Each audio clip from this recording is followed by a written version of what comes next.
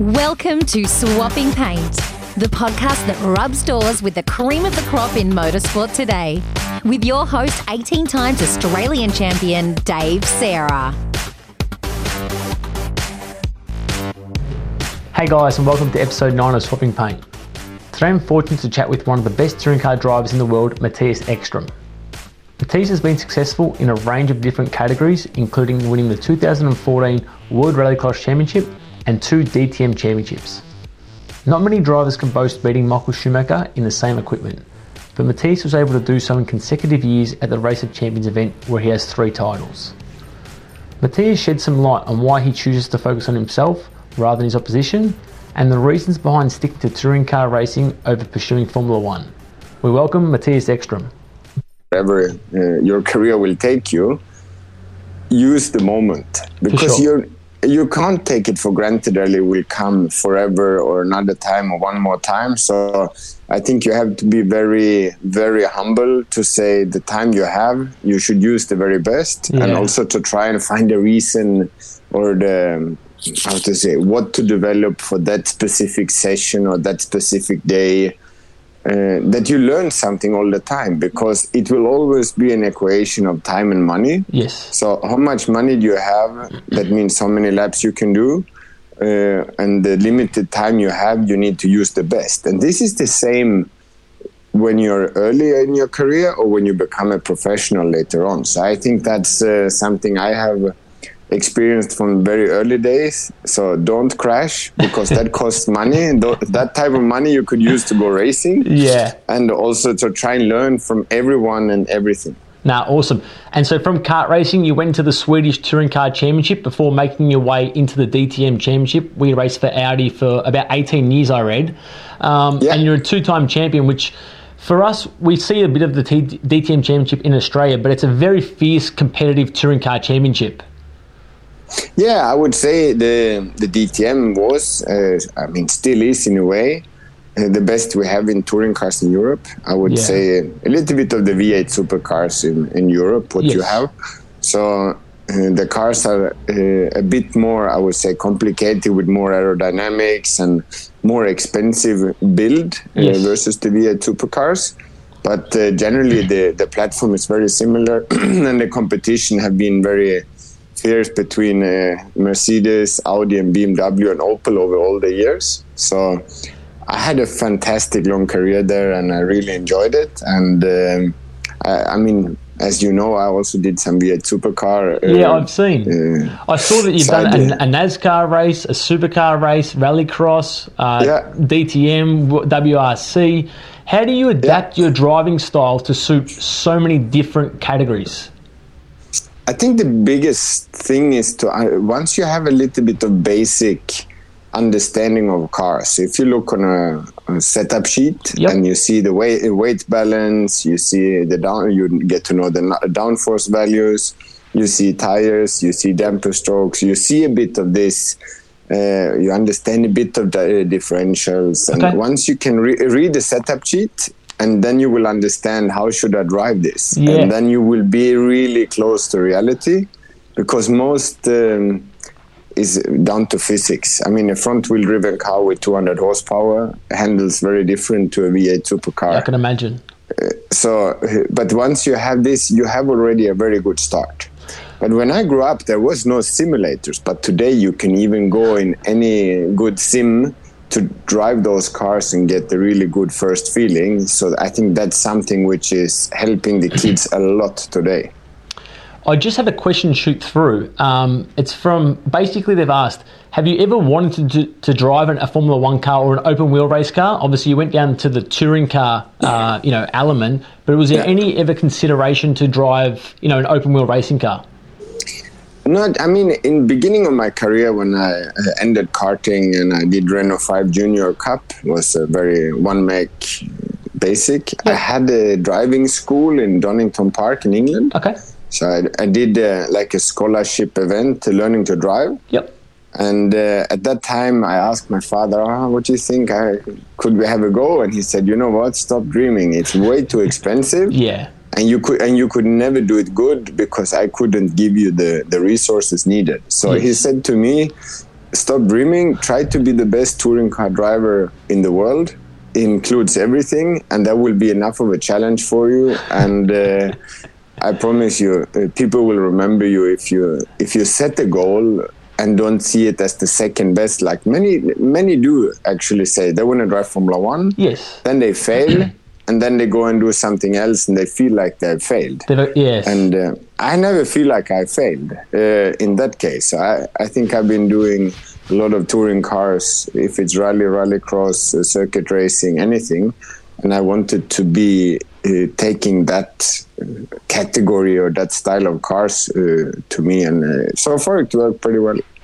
I see that you're a 3-time Race of Champions champion, so that's an incredible feat in itself, because you're lining up against some of the world's best drivers in the same car and just competing against them head-to-head. Do you have any nerves when it comes to racing people from different disciplines? Like, do you still get nervous in those instances? Yeah, I mean, Race of Champions was and still is a very cool event. Being with Michael Schumacher, Sebastian Loeb, Vettel, and all those guys was very special. And it's, to have 3 of those trophies is quite unique. That's amazing. It's a very special event because you have to be a really fast learner. Yes. And I think that's something I have developed a lot, that I am and in Race of Champions, when you jump between cars left and right, it goes so fast, and you will, if you do it good, you will have a good chance. But there were other guys that were amazingly fast as well. So Heikki Kovalainen was one of them, who was very, very good. Now, over the years, you've raced so many different drivers. Do you have sort of 1 or 2 rivals that, that you've always said, they're just so hard to beat, these 1 or 2 drivers? I know you've had big battles with Gary Paffett and stuff like that. Yeah. I think my career started nearly in every category. I always found like the biggest rival. Yep. So in Sweden, it started with Jan Flash Nilsson when I did the STCC. In the junior categories in the R5 I had as well, but then in DTM it was to start off with, and the longest one was with Gary Paffett and Bruno Spengler as well. Then it was for some years, the internal competition as Audi was always strong. And in rallycrosses was Petter Solberg. So how do you sort of deal with those, like if you're constantly racing the same rival each event, how do you sort of try and deal with it? Do you try and analyse their driving before you get to the race? Do you try and use any tactics to try and put them off their own guard? Is there anything that we can sort of give to these karters that have their own rivals, they can try and get a bit of an advantage? I mean, it's always, I think the biggest and the most important is to know your strengths. Yes. Because it's like any tennis player. If you ask Roger Federer, what's your game plan? He knows exactly. I mean, if he's, watch Nadal, how often he plays a forehand, in tennis. He knows his strength. You need to know your strengths. And then you need to look on your competitor and to see where is his weakness. And now suddenly you can say, maybe it's boring in tennis when Nadal always play forehand to the other guy's backhand. But it's not about making a beautiful game. It's about to try and win. Yeah. So for me, it's more knowing your own strengths and trying to understand the weakness of your opponent. And that can be anything. And I think that is what I've also learned over the years, that the higher up the ladder you come, the smaller the difference between strength and weakness between all the drivers. And that's why you need to break it down into more and more and more details. And actually, I'm not spending that much time on my enemies, or colleagues, or whatever you call them. Yeah, but once you feel you come a little bit to the end with your own skills and reflexes and so on, you need to take a new route and say, okay, you need to train a lot to develop your own style. Yeah, your own skills and reflexes. It take a while to develop. Yep. And in the meantime, it's sometimes easier to get your colleagues on the racetrack a bit nervous. Yeah, definitely. Now, I see you've done some kart racing in the off-season. What do you enjoy about kart racing? Does it give you just enjoyment, or is it the reflexes that you need to have for kart racing? Actually, I've been trying to do karting more or less all my career, more or less. But the last couple of years, since I have my own KZ shifter from Mick at Energy, I've been driving a lot, trying to. I mean, number one is trying to drive it and get the precision and the consistency. And for that, you need a lot of fitness. Yes. So actually, the fitness you need to drive a shifter kart is very, very high. And I am doing it just trying to come to the point where you can do a long run, being consistent, still find it super difficult with new tires to squeeze the last tenths out of the kart. But I've done a lot. And actually, the end of last year, I even did a race in a local hobby league or whatever you want to call it. So it was just for fun. So me and my son went. So he did his first race and I did one as well. Oh, that's exciting. That race as well. And that's good about the kart racing. It's a real family-orientated sport. So it's, you can take it competitively, but you can also have a lot of fun with the kart racing, which is really exciting. Yeah, and when I go racing here at the home track, I mean, we have a garage, we roll out the kart, drive, have fun, have lunch, chill with all the people. And yes, I take it serious when I'm in the kart, but I also like to have a good time and just have fun and show my little son, that he should also try and understand. If he will enjoy it long term or short term, it's up to him, but I will give him the chance. No, fantastic. Now it's time for The Punt, brought to you by 27 Design, your go-to for all motorsport-specific graphic design, specialising in creating a new and unique look for your race car or kart or both. We've got a segment that I like to run on this show. It's called The Punt. So it's basically that one time on the car racing circuit that you've had an incident with another competitor that you may have regret. So it could be that you've taken out Gary once that you just I had to line him up. Do you have one moment in your racing career that you can just remember you just took someone off the track?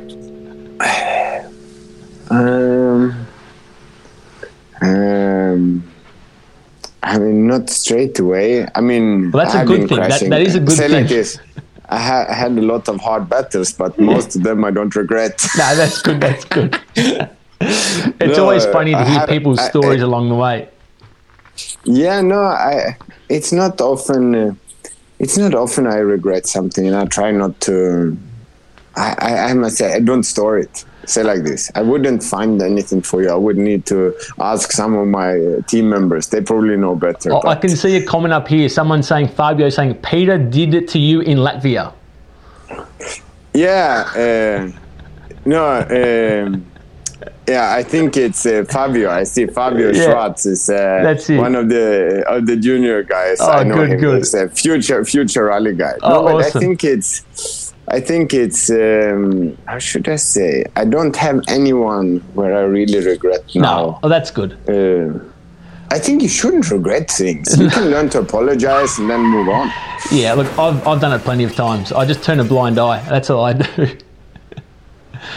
Yeah, I see it. Someone asked, how are you describing your driving style in the comment field? I think that's quite funny. So is it like you said, someone said, is it an attacking driving style? You know, obviously with rallycross, I suppose you've got to be very aggressive, don't you? Is that how it works? No, the guy who is asking, Raymond, I think what I've learned, I would say I was probably around 25. It took me very long to understand that your driving style is very much decided on the tire you have or the car you have. Yep. Because some tires, they are really good in braking and acceleration, just pure bone straight, and some are really good in combined and cornering. So some tires you need to drive, I call it U-style. You need to drive the corner very long, very smooth as a long U. Yep. Tires, they're just good in braking, so they can only do one thing at a time. Then you have to do more V-style.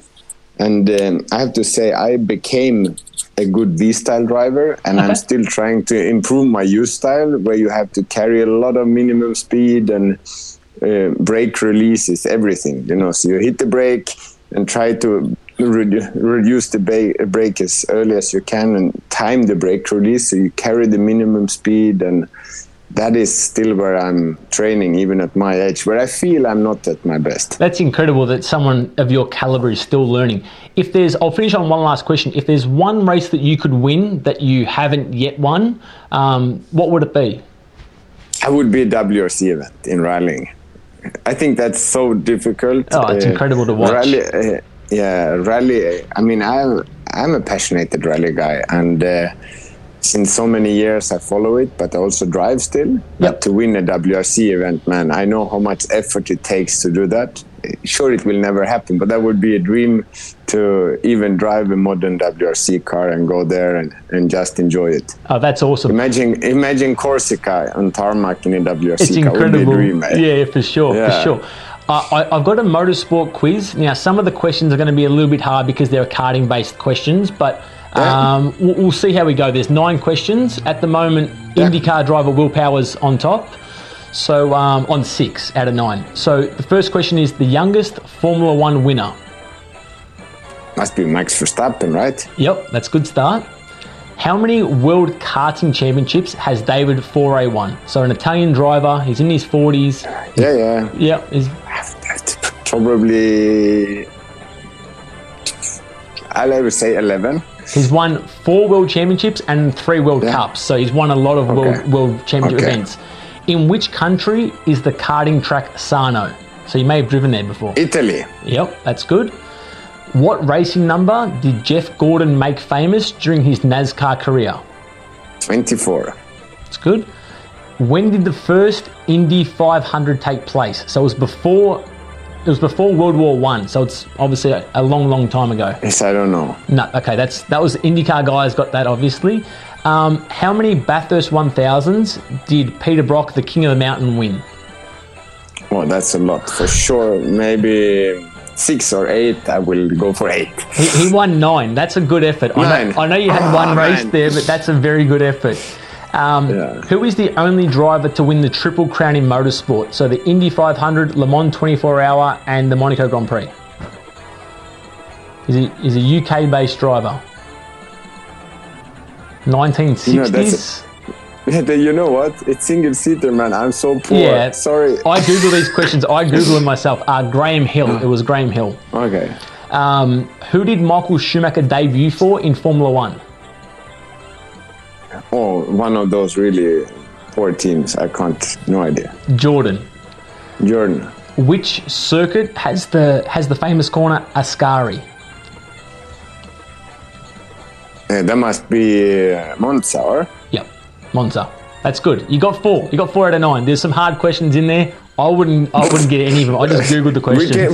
We can go touring car racing. I would get more. Yeah, exactly. I was going to change some, but I thought I've asked people from Formula 1, IndyCar, even kart racing. So I try to make it, quite broad in range of questions. Yeah. No, all good. Hey, look, thank you very, very much, Mattias. It was lovely to chat to you. Yeah. Thanks for giving us an insight into how you grew up into your car racing and your styles and the things that you do. We really appreciate your time. And thanks, obviously, to Energy Karts and Mick for allowing this to happen as well. Yeah. Have a good day and good evening, guys. Look, thanks very much, Mattias. It was great to chat to you. See you, mate. Bye-bye. Yeah. See you. Bye. Well, that's pretty exciting stuff. Obviously, Mattias is a world racing superstar. It's great to get that insight into how these drivers go about it. Next time on Swapping Paint, we chat to 4-time world karting champion David Foray and how he has been able to stay at the top of international karting for over 2 decades. Having beaten current and former Formula 1 drivers, we chat to David about the reasons keeping him in karts and the reaction from his Tony Kart team when he crossed the line for his first World Championship podium. If you've enjoyed these chats, please share the podcast and leave us a review so more people can hear about them. Or go and follow me on Facebook under Dave Serra. If you want to find me online, go to Facebook and type in Dave Serra, or at Instagram, Serra Driver Development. And just a reminder, if you like this episode of Swapping Paint, be sure to click the subscribe button so you never miss another episode. Leave us a review or ask questions so we can ask our future guests. Big thanks to Tom Evans for his production work in putting these together.